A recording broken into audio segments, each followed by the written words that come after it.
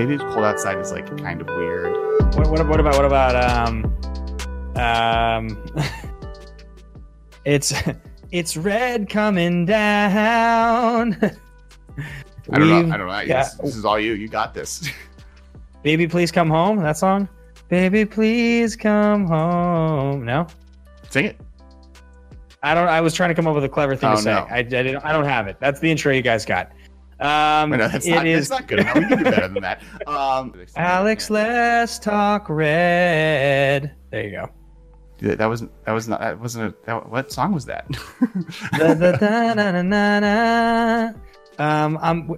We're gonna talk now about lightning bolt. We're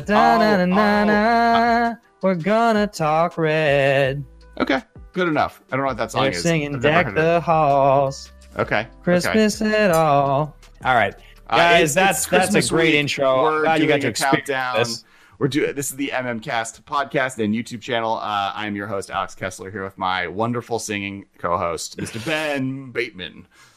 Yes, I'm here. I'm excited to talk to you guys about cards. I promise you, if I put effort into it, I actually can sing. That wasn't it, but I promise you I can. That is something I'm working on in my life. So for those who don't know, we are counting for audio listeners. You get to hear us figure out how to sing that song.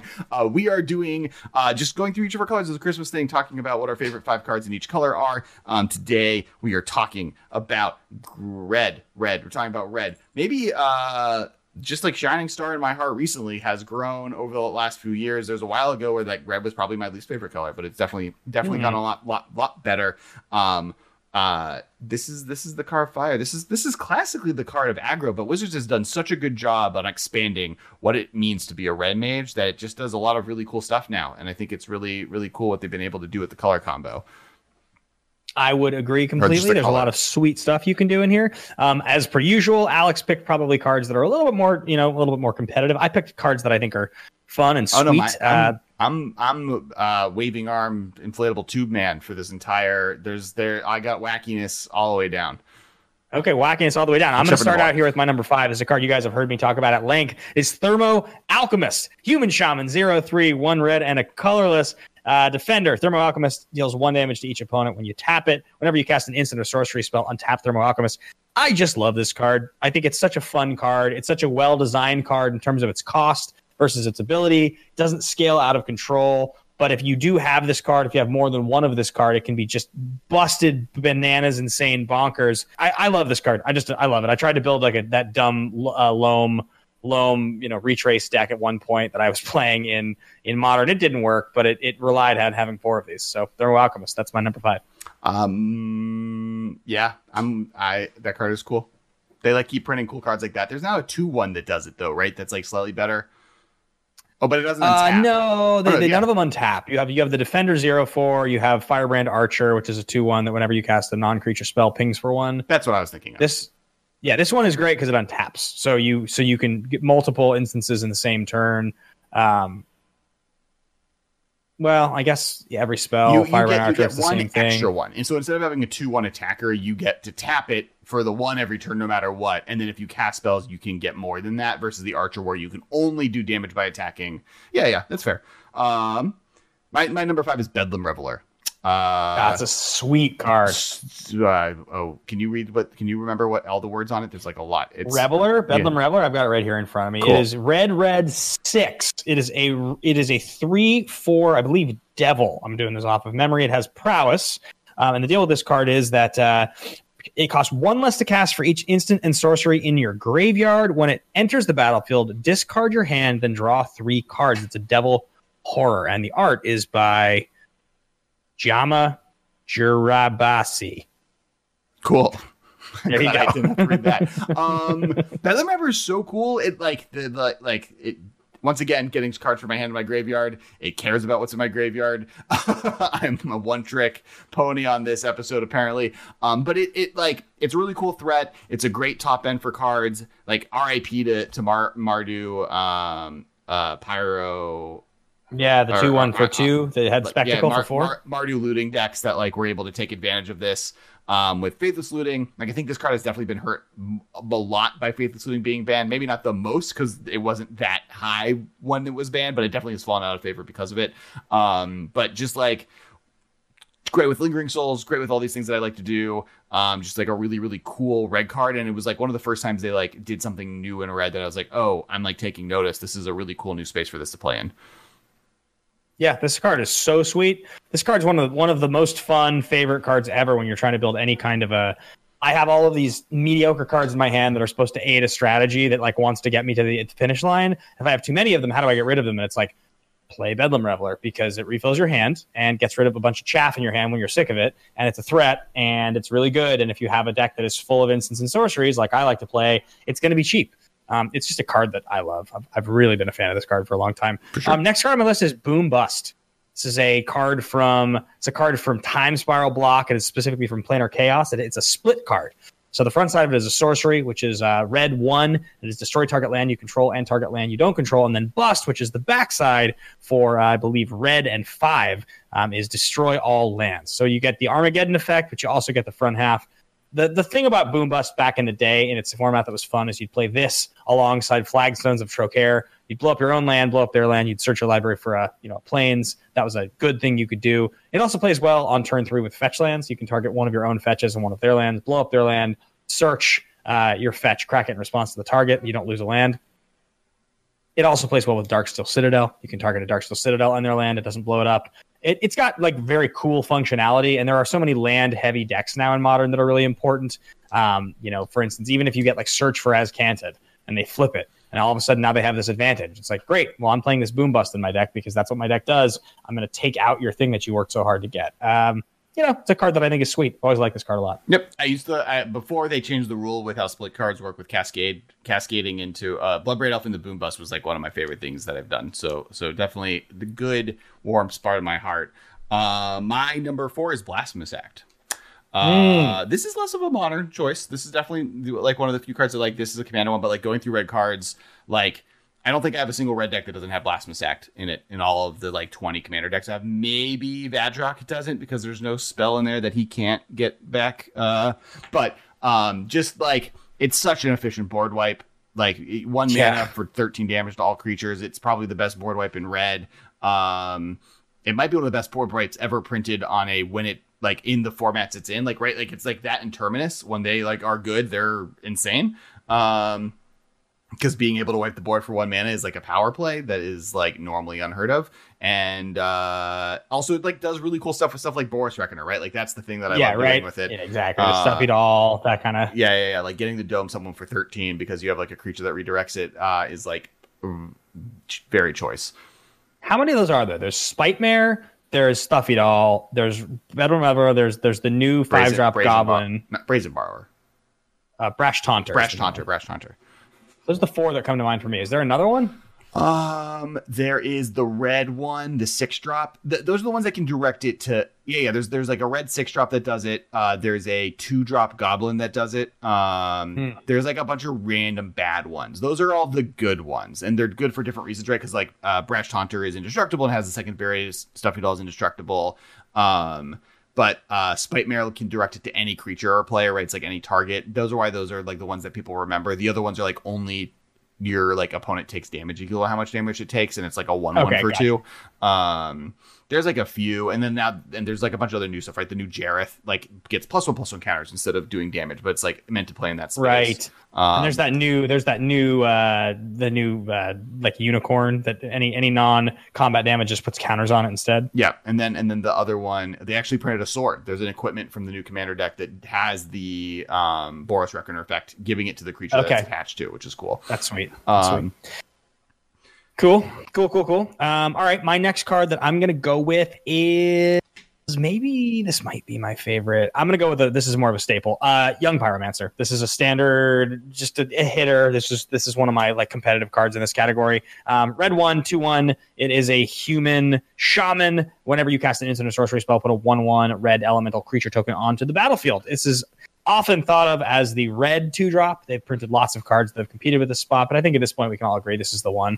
Even though it's uncommon, it seems it's a little weird that it's uncommon, but it's definitely the red one. This is over the years seen so much play in so many decks. I wish it was rare so much, just so this stopped being a combo. Like, just people are like, "Yep, that's the best one. We're done." It's not like this weird. It just clearly is though, right? It's not like we're not really discussing it anymore. It's just weird that it's uncommon. But yeah, I mean, this card has been so good in so many decks. It's one of the most fun cards you can build around because it's cheap, and there's so many things that it's cool with. It's cool with burn spells. It's cool with cheap resurrection spells. It's cool with cheap cantrips. It's cool with counter spells. It's getting like little blockers and 1/1s out of it is just such a convenient thing.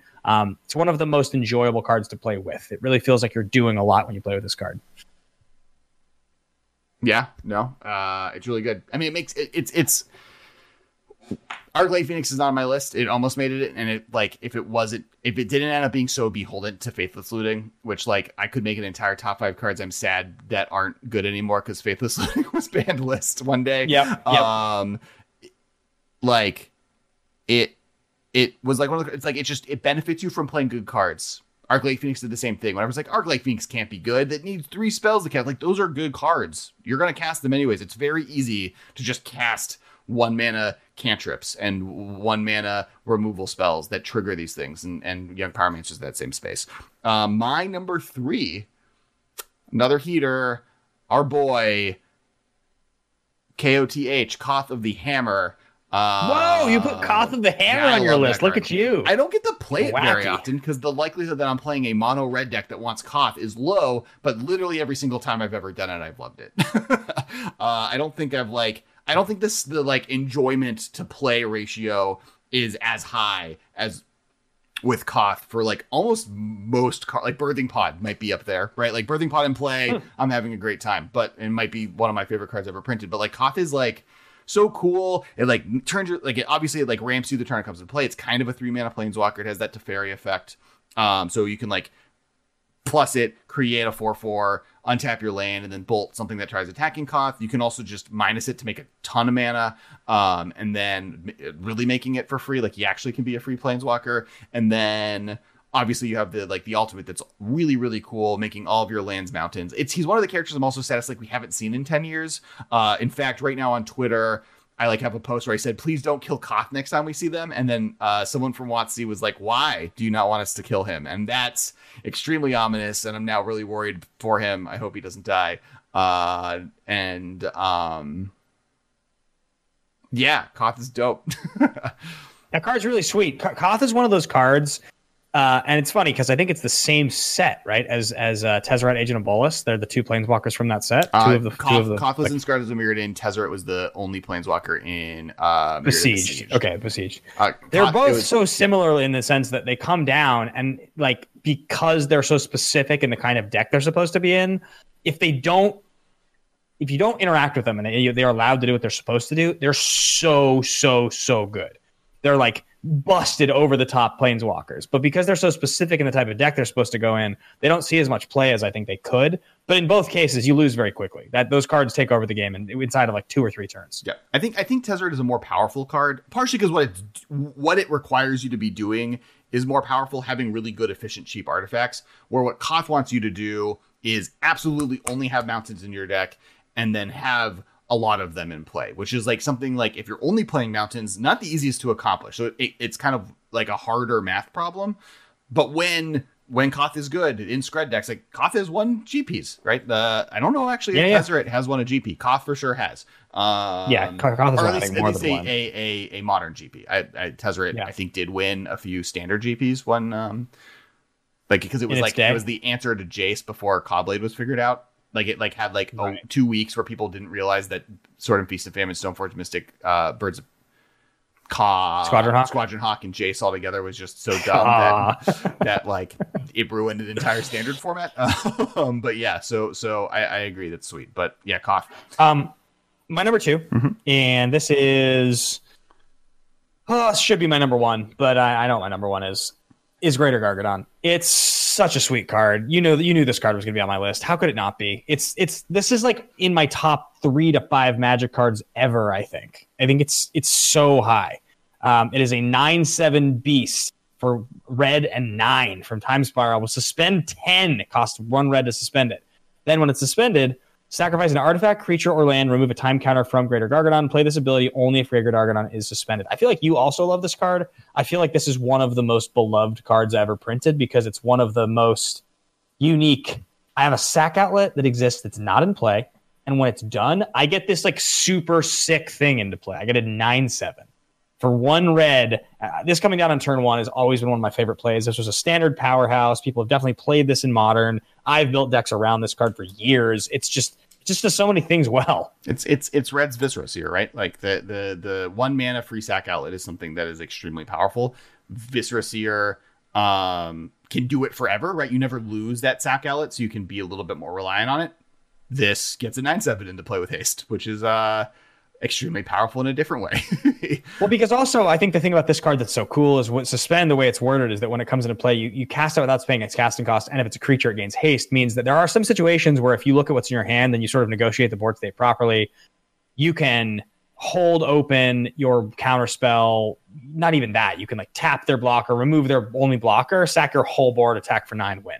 I've done it so many times. It's just a really unique thing to have coming. Yeah, I think the only thing I love this card. Don't get me wrong. My only complaint with it, which is the reason it's not always on top of my list, is it doesn't go infinite. Like you can't use it to do an infinite combo, which is often with Viscera Seer. The thing you do is you do Melira with Kitchen Finks, right? That's like the end game. So you want Greater Gargadon decks that like want to take advantage of the sacrificing, but not necessarily go crazy with the sacrificing. And so it's like a weird middle ground that you have to take advantage of.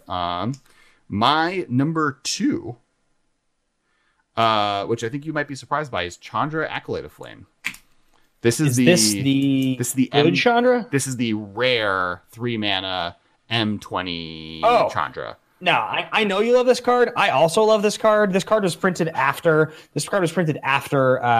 I was playing maybe as much Modern, and I feel like I've gotten to play it a little bit more in a non-Modern context. So I don't think of it necessarily when I think of red cards that I love for Modern, but I love this card. Right. This is the 0 activation, make 2 1/1s. It has flashback, that whole thing. Yeah, red 1 comes down, I believe, at 3. You can either 0 to put a +1 or a loyalty counter on every red planeswalker you control. You can 0 to make 2 1/1 haste elemental tokens that you sacrifice at end of turn, or you can -2 to flashback to be able to cast a spell in your graveyard that has a converted mana cost 3 or less. It comes down at 4, which is what's so dope about it. So you can get the -2. flashback twice. Yeah. And I love this card. I mean, like we've talked about this. I have we haven't done all 3 yet, but now we're here. I have 3 different versions of Snapcaster Mage on my list. I have multiple things that like sacrificing tokens, and I have multiple things that put stuff into my graveyard and get stuff out of my graveyard. I have a vibe, and she's just right in my vibe. I literally have a commander deck built around her. I built it in Oathbreaker, and then Oathbreaker, which I actually am doing a charity. So the Saturday after New Year's, there's an Oathbreaker event that I will be participating in. That's going to be really awesome. So definitely check that out. There will be links that I'll share on Twitter. But when kind of COVID happened and Oathbreaker was not as much played, I just transferred it into a commander deck. I literally on Saturday on Mana Curves, we did a big charity stream. This is weird because we're recording that before that happened, but I'm going to release this video after that. So we did that. We gave a bunch of stuff to charity. It was really cool. This card's so sweet. I love that red Planeswalker tribal is a thing. I love that like they figured out that after white, red is the second best at like having friends. Yeah.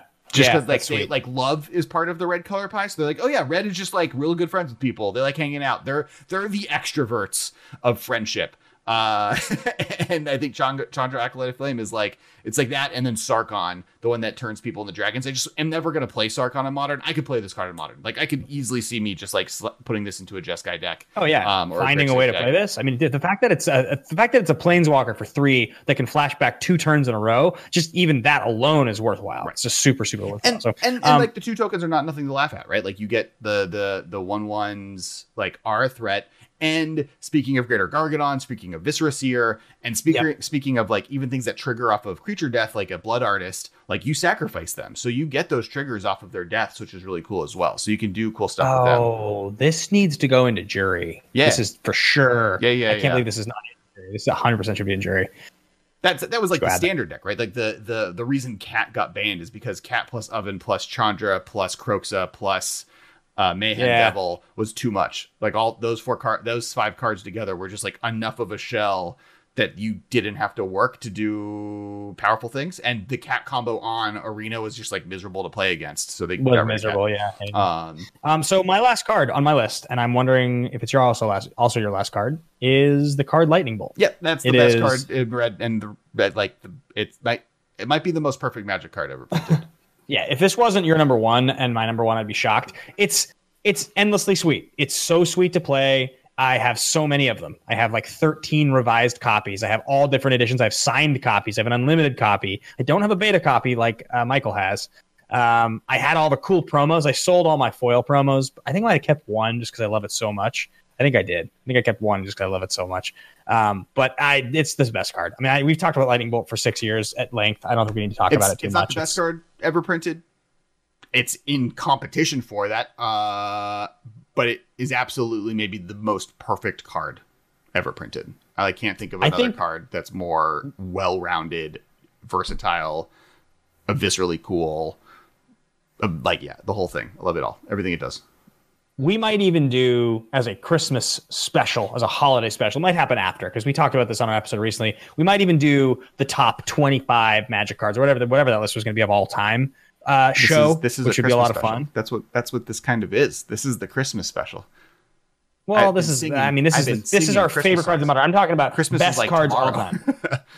Maybe it'll be a New Year's special. I don't know, Alex. Get off my corner here. Yep. But yes, and if we do, I'll bet you Lightning Bolt makes that top 25. It's got to, has to. Now, why red? What about red draws you to the color as a player? So Lightning Bolt and its ilk, that's what draws me to red. And I love burn. I love targeted burn. I love it. I'm such a fan of targeted burn. I love red stapled onto other cards as the targeted burn that then makes the draw spell better, like Fire Ice. But I also love that red has become the flashback creature, flashback color. I think it's really cool that they have started to lean into red having that ability, with Past in Flames and with, obviously this card. Like red's gotten a lot more stuff like this. What do you know? What's the card? Like what's the 2-mana Dreadhorde Arcanist? Yeah, Dreadhorde Arcanist and what's the 5-mana Goblin that gets to flashback a 4-mana spell? Yep. Goblin Dark Dwellers. Dark Dwellers. Like there's a lot of cards now in red that do that, and I think it's great. It kind of makes sense. Blue getting the access to that ability again is great, but it's like it's almost too easy for blue. It's like red has to work harder to make that good. Yeah, no, I think red is just more and more becoming my favorite color in Magic. I think like if you were to sit me down and say you had to pick one, I think like I'm like close to red just being my favorite. It's impulsive. It does really cool stuff. It wasn't for a while because I didn't like attacking. I don't like aggro. Like I hate aggro. So like when it was like that was what red did. It was burn decks. I was like not on board. But as red has become much more of like using your hand as a resource, discarding, impulse drawing, removal spell control, like interacting with the graveyard as much as it does, like I've like fallen more and more in love with color combo, and then not to mention like it's artifact kind of interactions as well, right? Like the Goblin Engineer, Goblin Welder, Goblin Welder, or Duretti, or like even like Dockside Extortionist, right? Like all of these are just like such cool cards that like I've just like consistently really liked the color. I think it's really, really cool. I would agree completely. I think that last point you mentioned is really sound. The artifact interaction is really cool. It's one of the best parts. And that is it for this episode. We want to hear what you guys think. Please comment below. Please like below. Please subscribe. All those things. Audio listeners, hopefully this isn't annoying, or hopefully Marshall is cutting this out of the audio, or like only leaving these in the videos. And please let us know if your audio is on Twitter. I'm at Kes Wiley. That's the best way to reach me. Ben is at BenBit Media. The podcast is at the MMCast. And then of course, please check out our Patreon, patreon.com/the MMCast. It is how we're doing this. If you want us to keep doing these like single episode, like mini-sodes throughout the week as a video format, while we do the video format, the podcast is the classic style, it is going to have increased costs in the long run. So if we can get you guys' help, if you like this format, we'd love to see You guys on Patreon has a bunch of cool stuff you get for $5. You get access to the Raw feed, which has an extra bonus piece of 10 to 20 minutes worth of content every week at the very beginning. So you can just listen to that and then go to the videos later. Plus we we love to hear feedback on ways we can make it more enticing. So please comment below or check that out. We'd love to hear from you. And yeah, there's an airport. And thank you. This has been a production of Time Traveler Media, sending podcasts into the future.